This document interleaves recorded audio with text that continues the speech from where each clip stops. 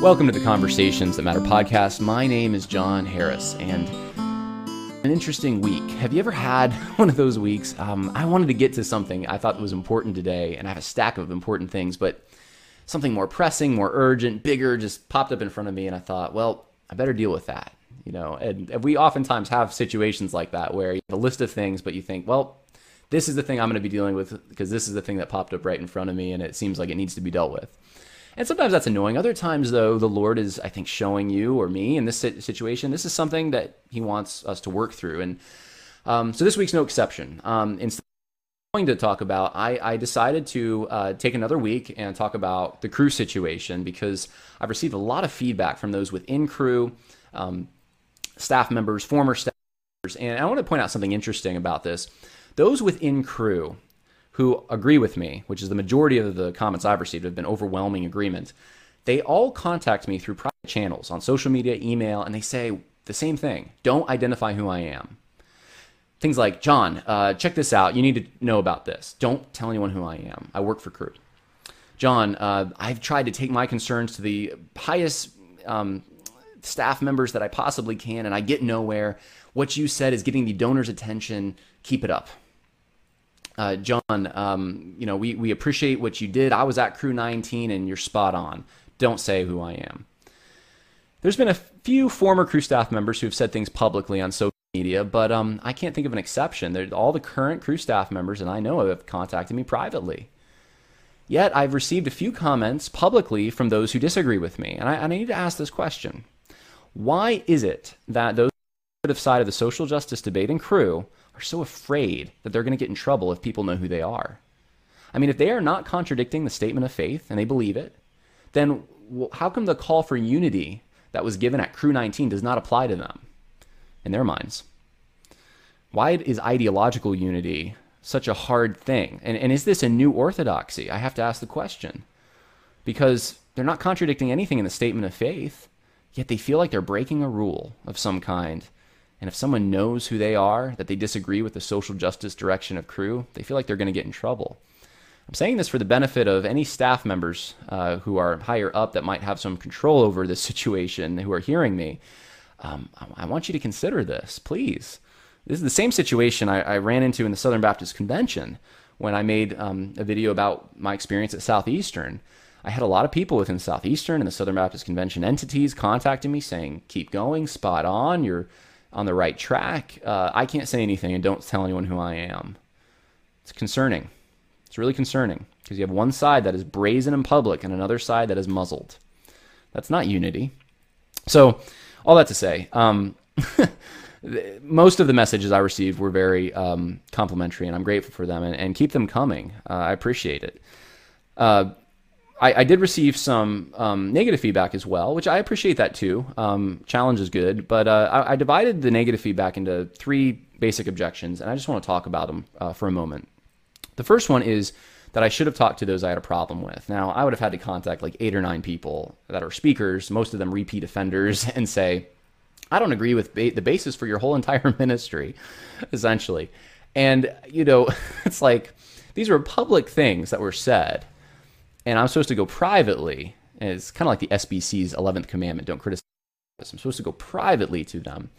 And I just don't see that in Scripture. I'm not obligated to do that.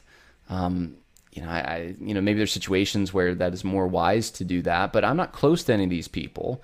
I'm exposing the deeds of darkness in my mind. They're embedded within these speeches that were given at Cru 19, so someone had to go mining for them to find all of them. But exposing them shouldn't be wrong or sinful or anything of the kind. I mean, we're told to do that in Ephesians 5, and I have to wonder if some of the people that have a problem with this are just afraid of light. Do they not like these things being exposed because they're getting calls from their donors, which is, I've heard this is happening, and their donors are saying, what's going on at Cru? And they don't have a good answer. Could be. I don't know. I'm just bringing that possibility up. But there's multiple places in Scripture where you see public sin being met publicly with a rebuke. I mean, the prophets are full of this. I think even 1 Timothy 5:20, those who continue in sin rebuke in the presence of all. So why is that, though? Why is that? So that the rest also will be fearful of sinning. And if And if this creates a situation where people in Cru are fearful of going down that social justice path because the donors are going to call them, then praise God, right? We want that. So, I have to say at this point, my motive in making the video I did last week was not to take anyone to task personally, because I have a personal beef, not even part of it, don't know these people. There wasn't anything within me that thought, oh, goody, Cru is going down the woke hole and they're going to be destroyed and I'm going to help. No. It's like Southeastern. When I made the video about Southeastern, it's a funeral for a friend.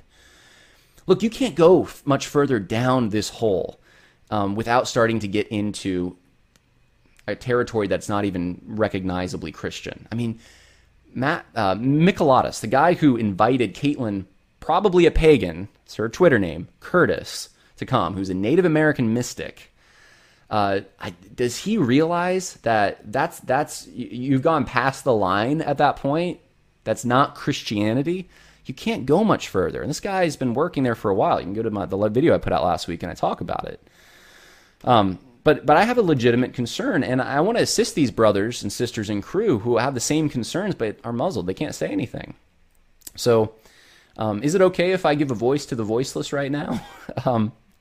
So this is my intention. My intention is to get the attention of the staff, the donors, if possible, and I'd love to see a wake-up call go forward that actually makes a difference.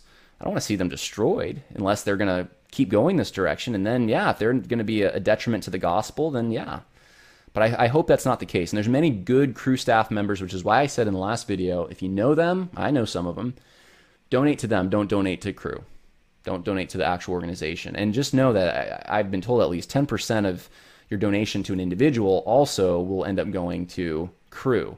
So you may want to even consider just trying to get around that and just send a check or something. And I realize a lot of you, you're writing this off. And so I don't know what the answer to all of this is. I mean, I would encourage Cru staff members who disagree, find another organization if you can, or go out on your own, if possible. It's not possible for everyone. So I'm not making a one-size-fits-all solution to this. I'm just saying that you need to explore alternatives here, I think.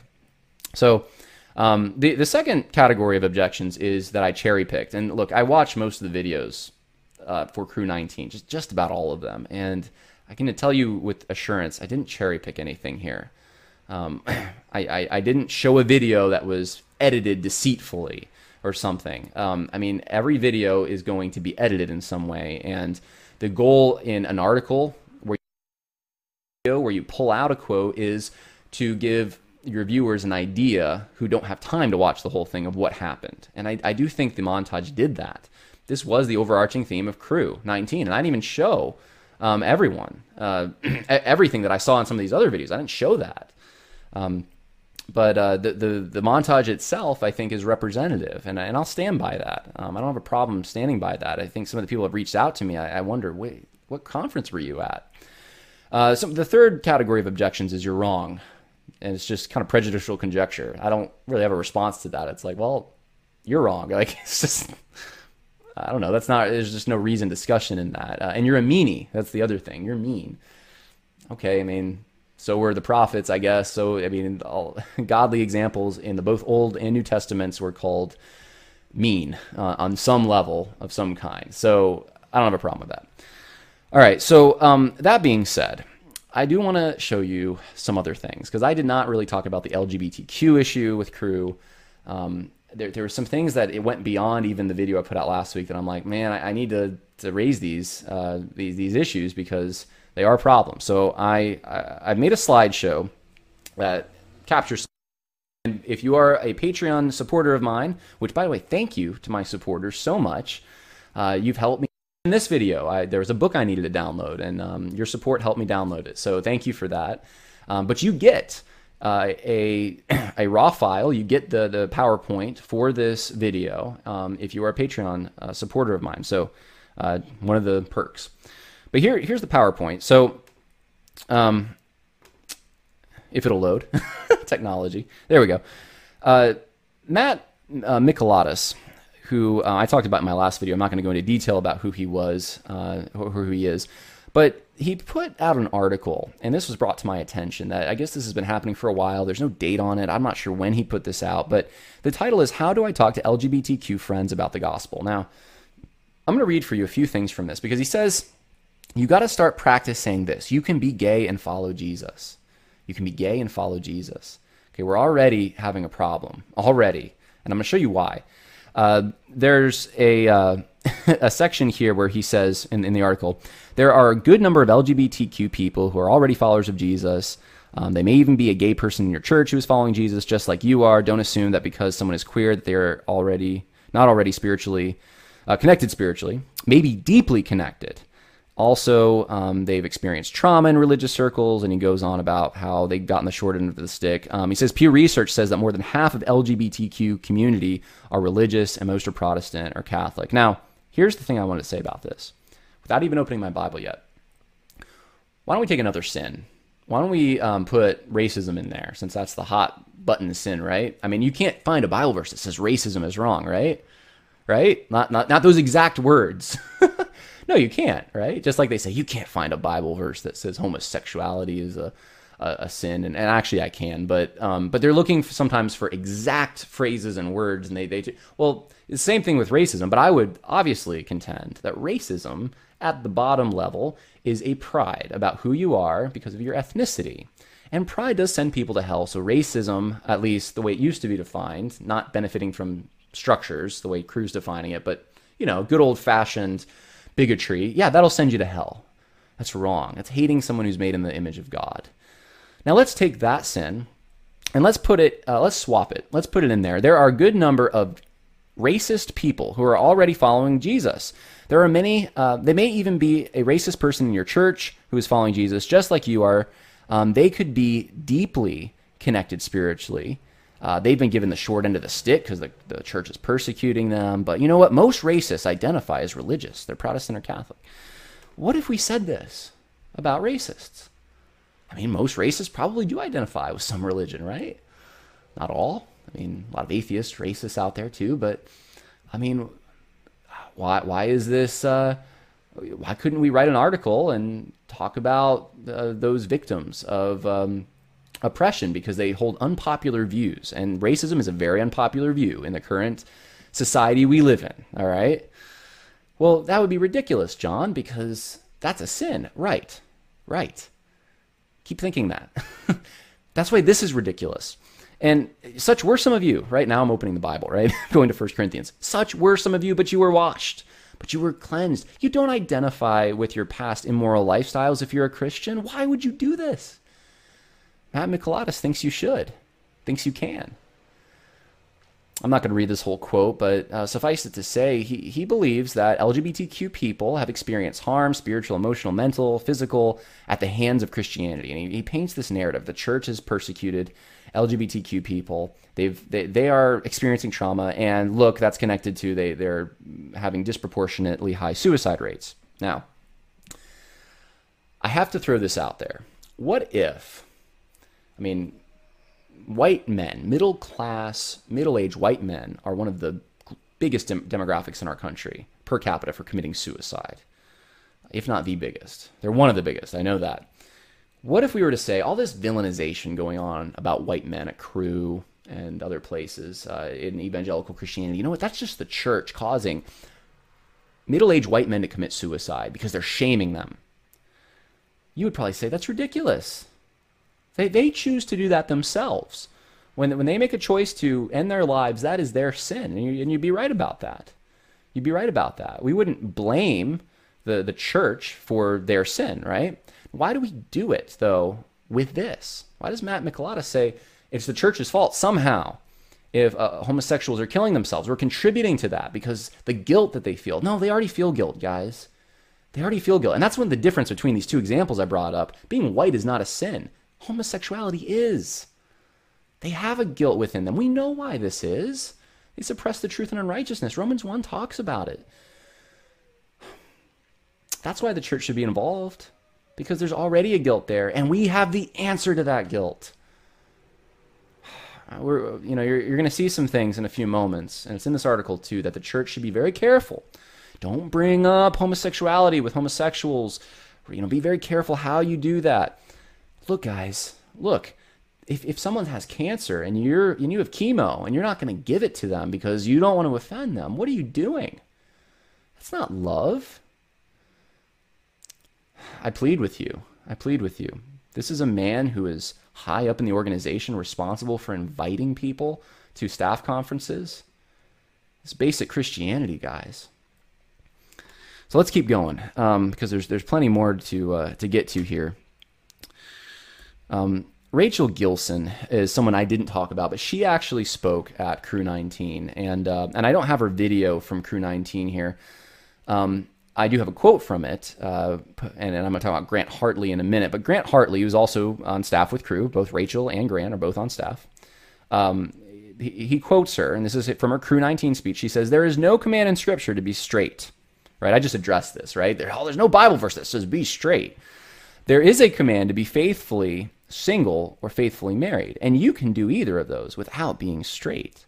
Well, that is one of the most dangerous things I've ever seen, but I'm going to respond to it real quick and then get into more of who Rachel is and what Rachel is promoting.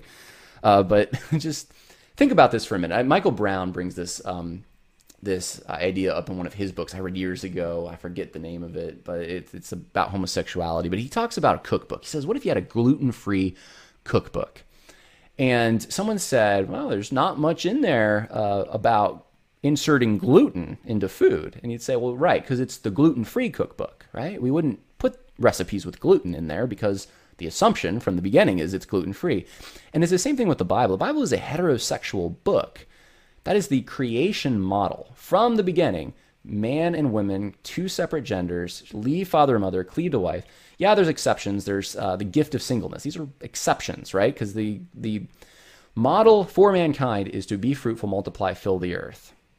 Create worshipers for God. That's before the fall. That's what we're supposed to be doing. And you see throughout Scripture the commands for husbands and wives, for parents, for communities at large. They're all based on this fundamental building block, which is a man and a woman, complementary, coming together. That is the only sexual union that is regulated, that is talked about in a positive light in Scripture. Okay? I'm drawing this parallel. It's like the gluten-free cookbook. Like, you're not going to expect to see a whole lot about homosexuality because the assumption from the beginning is that's not legitimate. Now, you do find things about homosexuality in Scripture, right? You hear about the 6 problem passages, right? And there's really more than that. But I think that the onus or the burden of proof needs to be on the guys who say that the Bible does not give, they assume at the offset, that the Bible does not give a model for how men and women should interact, humans interact sexually. They act like God has not spoken there. And the reality is, God has spoken, and he's spoken quite loud. Now look, Jesus affirmed this in the New Testament as well. This isn't something that was just Old Testament, like God gave this instruction and then it was abrogated. Because Jesus says in Matthew 19, he repeats Genesis. He says, for this reason, a man shall leave his father and mother, be joined to his wife, the two shall become one flesh. There's no longer two, but one flesh. What God has joined together, let not man separate. No man separate. And so Jesus affirms the creation standard, and you have verses like Colossians 3:5 that we're not even supposed to have evil passions within us. That means desires, guys, epithemia, that we're not supposed to have that. So this is getting into the same-sex attraction stuff. It says, consider your members of your earthly body as dead to immorality, impurity, passion, evil desire, greed, which amounts to idolatry. What are we supposed to do with 1 Corinthians 6:11? Such were some of you. After talking about homosexuality, such were some of you in the list, the vice list. But you were washed, you were sanctified, you were justified in the name of the Lord Jesus Christ. And I haven't even gotten into Romans 1 yet. But look, Scripture, this is not a faithful way to view Scripture from Grant Hartley or from Rachel Gilson. These both are staff members at Crew. And Rachel Gilson is also, I got this from the Gospel Coalition, her bio here. It says she's the Director of Theological Development at Crew. Look at that. So this is concerning, guys. You have the Director of Theological Development saying something this anti-biblical. I'm going to play for you. This is from last winter. Something that she said. This is at a Crew event from last winter, Rachel Gilson. I met a woman recently in St. Louis who was actually in this, she was in a marriage to a woman and was processing what to do because she had come to the Lord, but her wife hadn't. We need to recognize in this situation, right, that these are some very tender things. And if we just walk around being like, I've got some great ideas, like, you don't know anything. You don't know anything about what this relationship has been like, the joys that it's provided, the heaviness it's provided. Like, we never approach these situations with swagger. They might end up making a very big cost.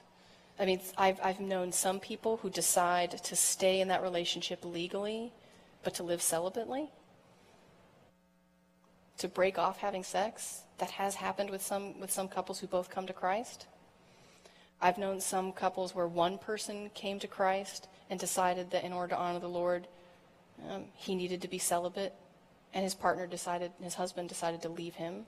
I mean, Paul talks about this reality in 1 Corinthians 7. Sometimes if a spouse comes to know the Lord, the other spouse can't abide it and they leave, and then that person is free. All right, this is quite concerning. Paul does not talk about homosexual relationships in 1 Corinthians 7. And what Rachel Gilson is saying here is essentially that if you're in a homosexual marriage, there's a certain amount of time after you're saved, and it may be an indefinite period of time, when you can live married. You should just eventually come to the idea over time that celibacy is the way to go in this marriage, but it's still a legitimate marriage. That is frightening. That is frightening that someone like this has such a high position at Cru. Now, Rachel Gilson, she's just one person, right? Well, you can see in the picture here, Grant Hartley seemed to like it as well. Now, Grant Hartley, this was interesting to me. Grant Hartley, according to Cru, he works there, and according to Twitter, he is an LGBTQ in Christ, follower of Jesus, but he's a gay Christian, essentially. And you can see, if you want, you can go watch the whole, I didn't watch this whole thing. I started to, and it just made me sick. But it was an hour and 15 minutes almost, redeeming queer culture and adventure. And this is for Revoice. He spoke at Revoice. Now, I'm going to play for you what he is doing on college campuses. Remember, Cru is an organization that was started to reach students at college campuses. How are they reaching students? Well, there's some that are doing very good, legitimate missions work, I'm sure. I've been told there are. I've been told by people who are doing it that they are. How is Grant Hartley doing it?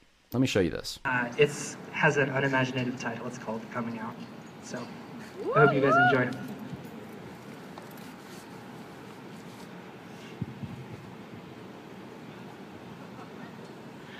We are all born gemstones, but fatally fractured. Our skin, bleeding rubies, brokenness, and beauty and tension. And I have heard it said that it is our decision whether we see these cracks as channels for rivers of light to run through, or wounds to be bound and healed. Well, if I tear off these bandages and stretch these arms wide enough, will it prove to you that these gashes cut all the way through? And that I'm willing to bleed my life and all its secrets out for you, ever since I was 13. 13, when that gold rush of blood chose my attractions for me, I've been hiding, because I've been afraid. I used to tell myself it was a phase, and then it never ended, so I told myself to never tell. And these days, I still can't shake the feeling that I'm walking on a tightrope, breathless over glittering hell. I tried my best to keep a straight face. But I wanted nothing more than to kiss the lips that cursed me, have those strong hands around my waist, holding me close. And I took upon myself the burden of convincing everybody else that there was nothing wrong. The rest of the world was singing something bold, and I tried to sing along, but I didn't know the words. And every name I was called, every kick while I was down was another blooming stain on a white wedding gown. I made a promise that I would be buried underneath the ground before anyone knew, that this closet would become a mausoleum, but grace broke through.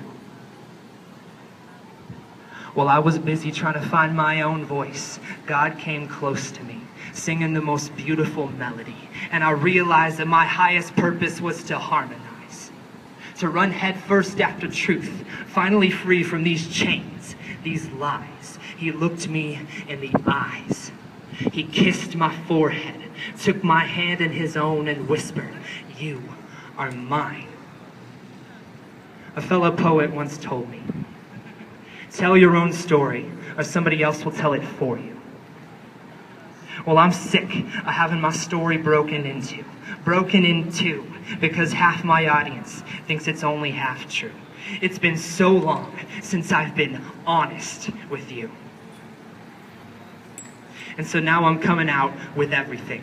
My sexuality and the spirit that is my seal, because both have inhabited this treasured chest of mine. I have been washed, and I am waiting hand in hand with the divine. And I believe that these wounds will be healed in time. Thank you. Now look, there's a lot of good there. He said he's singing in harmony with the Lord. The Lord's changed him. But what'd you notice? What'd you notice about it? At the end of the talk, he's still a homosexual. He's coming out. That's the name of the poem. He's coming out with his sexuality and his Christianity.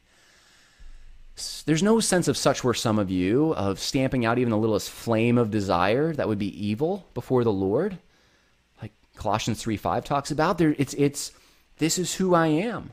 And look, there's a movement in evangelical Christianity spearheaded by the Gospel Coalition to say that reparative therapy is wrong. Homosexuality is a fixed orientation. Don't expect Jesus to take it away from you. If you're homosexual, you gotta live the Christian life being celibate and frustrated.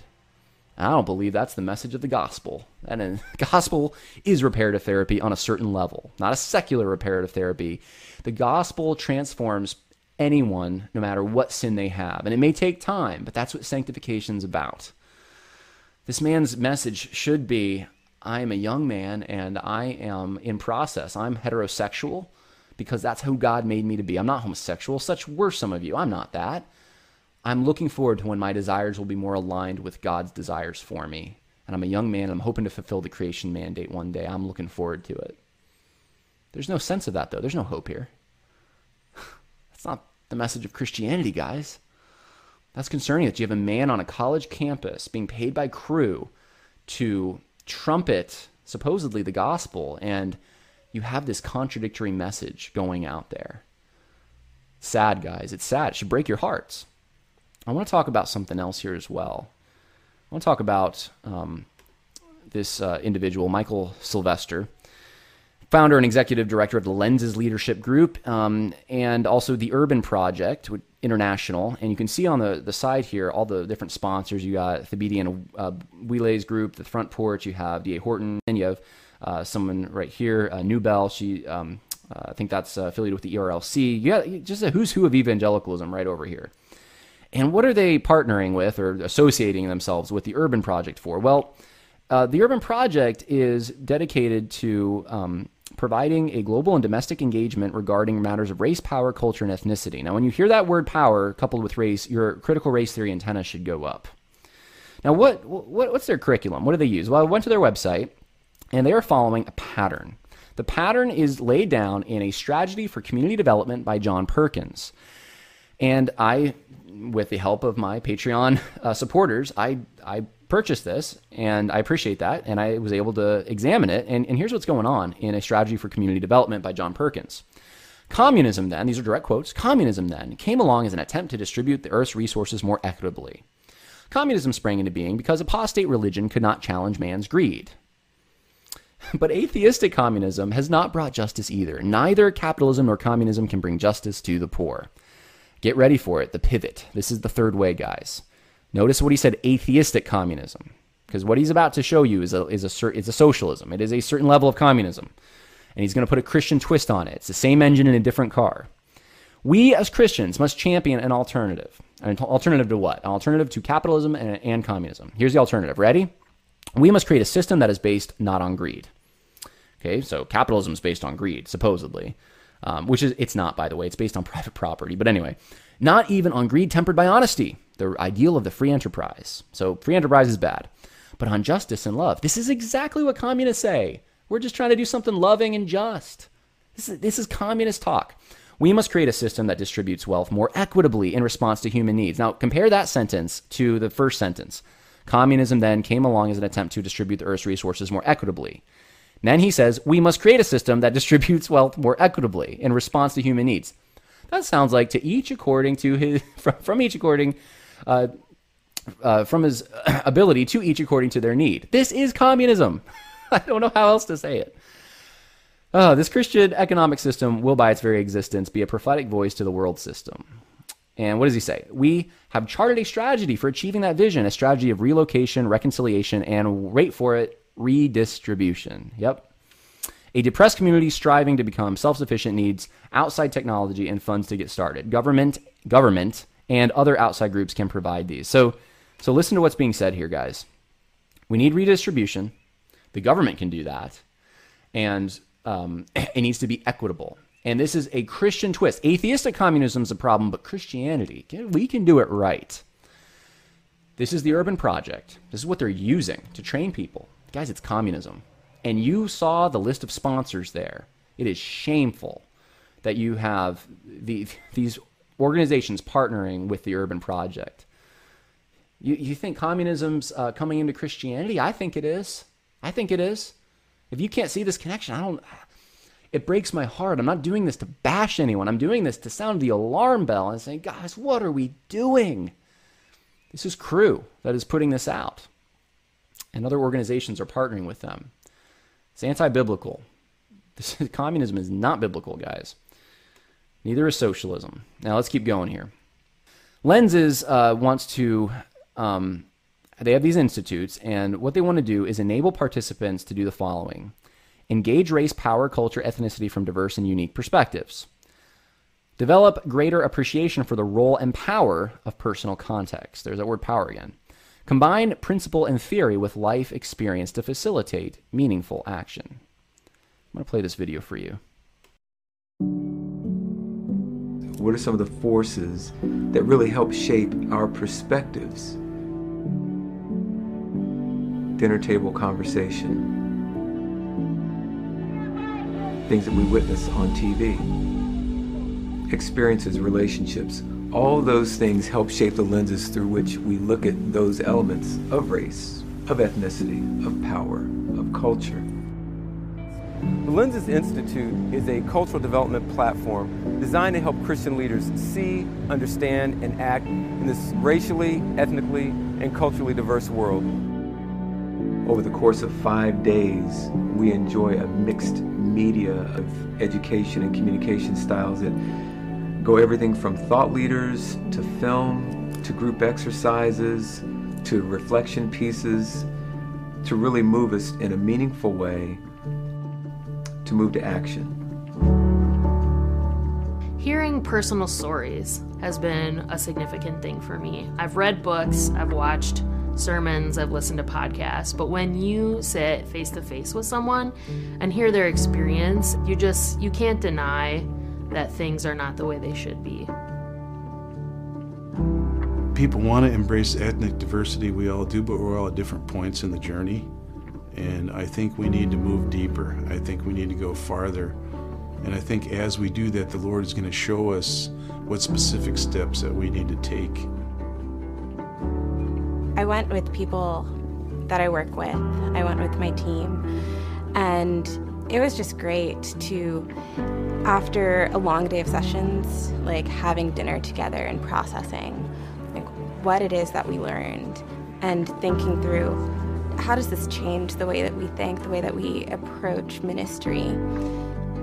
Not because we think that race is the end-all be-all, but because it affects people's hearts and it affects the way people view the world. And if we don't understand that, and if we don't understand people, then how are we going to reach them? What could it look like? What could it look like if we really do see, understand, and then act in a gospel way, in a Jesus way, for every person?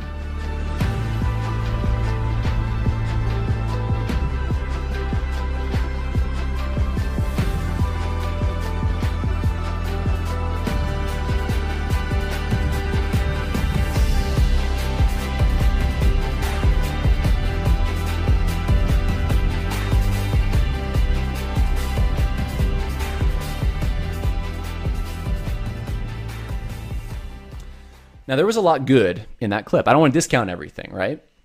But here's the thing. It used to be when you were a missionary, you'd learn the culture, learn the language, you go communicate the gospel, right? That's the formula. This is different.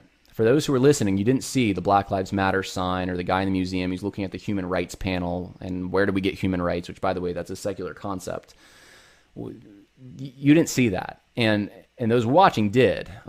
You did hear, though, you heard the word power come up and the interchange of those things, power, race, culture. Here's what's going on.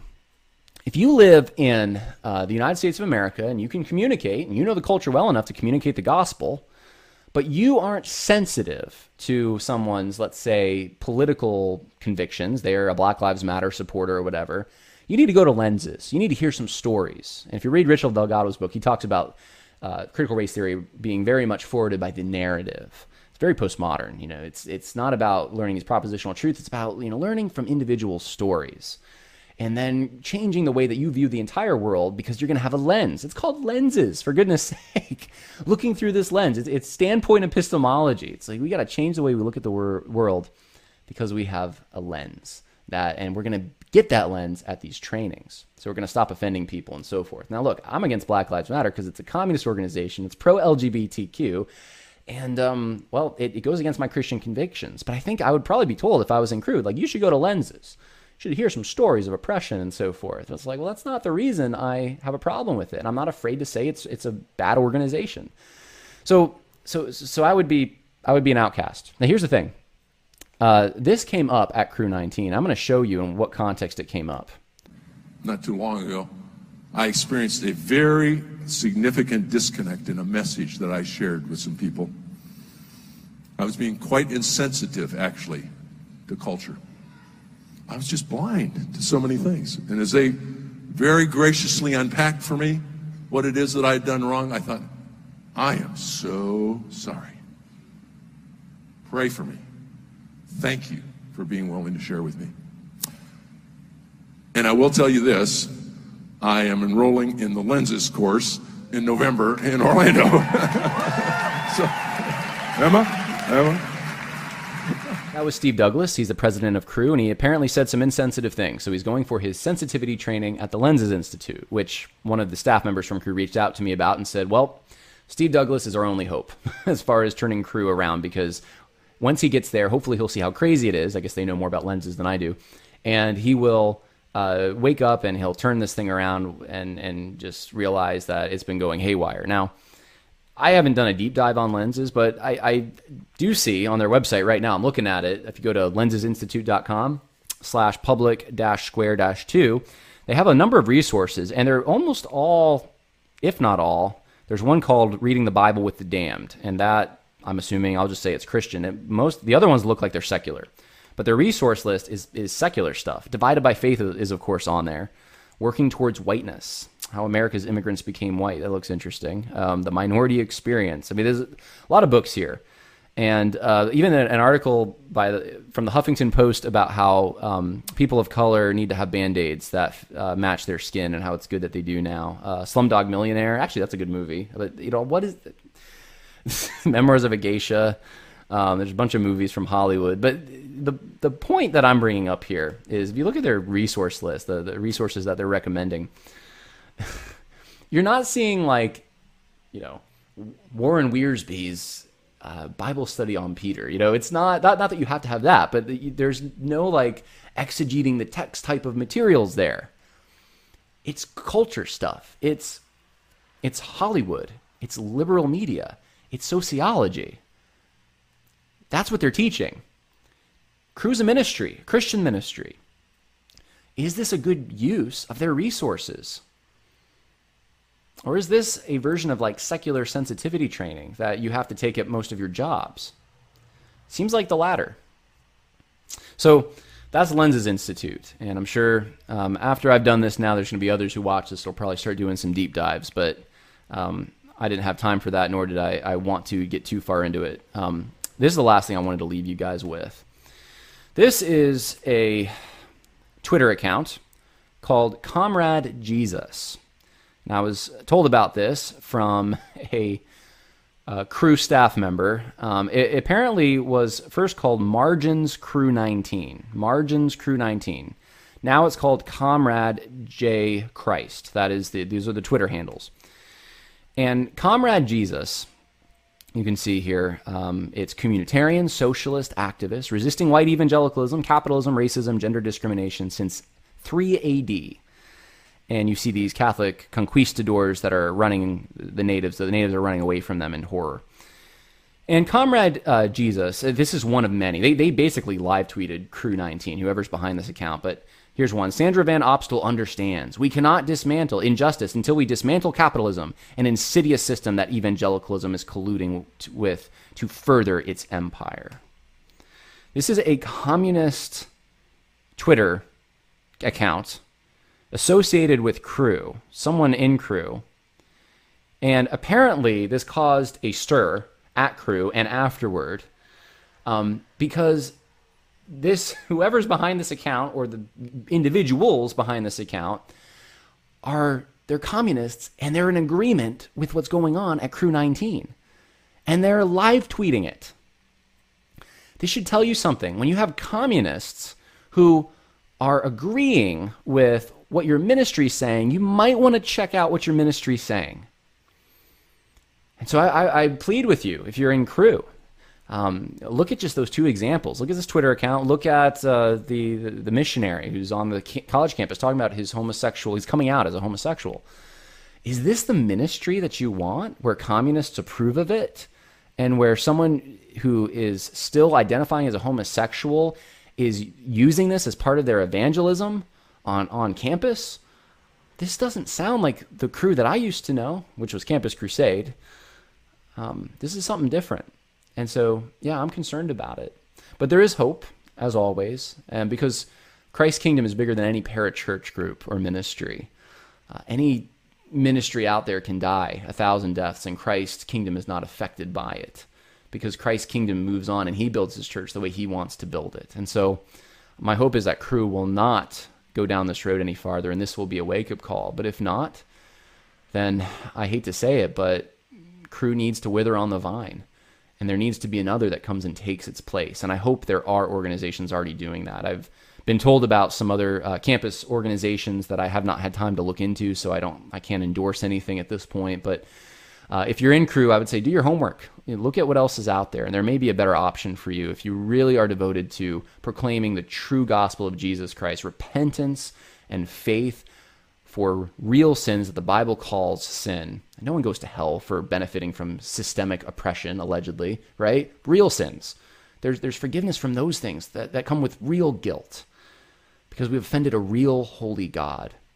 Jesus Christ came to take that punishment on himself. He's given us the righteousness that we do not deserve, and taken the sin and the punishment that we do deserve to make us right with the Father, so we can be with him in heaven and receive the Holy Spirit. I mean, this is the message that I'm used to. This is a message that I'd like to see on college campuses once again. And I'm sure there's Crew missionaries doing that, but the organization seems like they're taking a different turn right now. And I hope that stops. So anyways, thanks for listening to me. I hope this was helpful. God bless.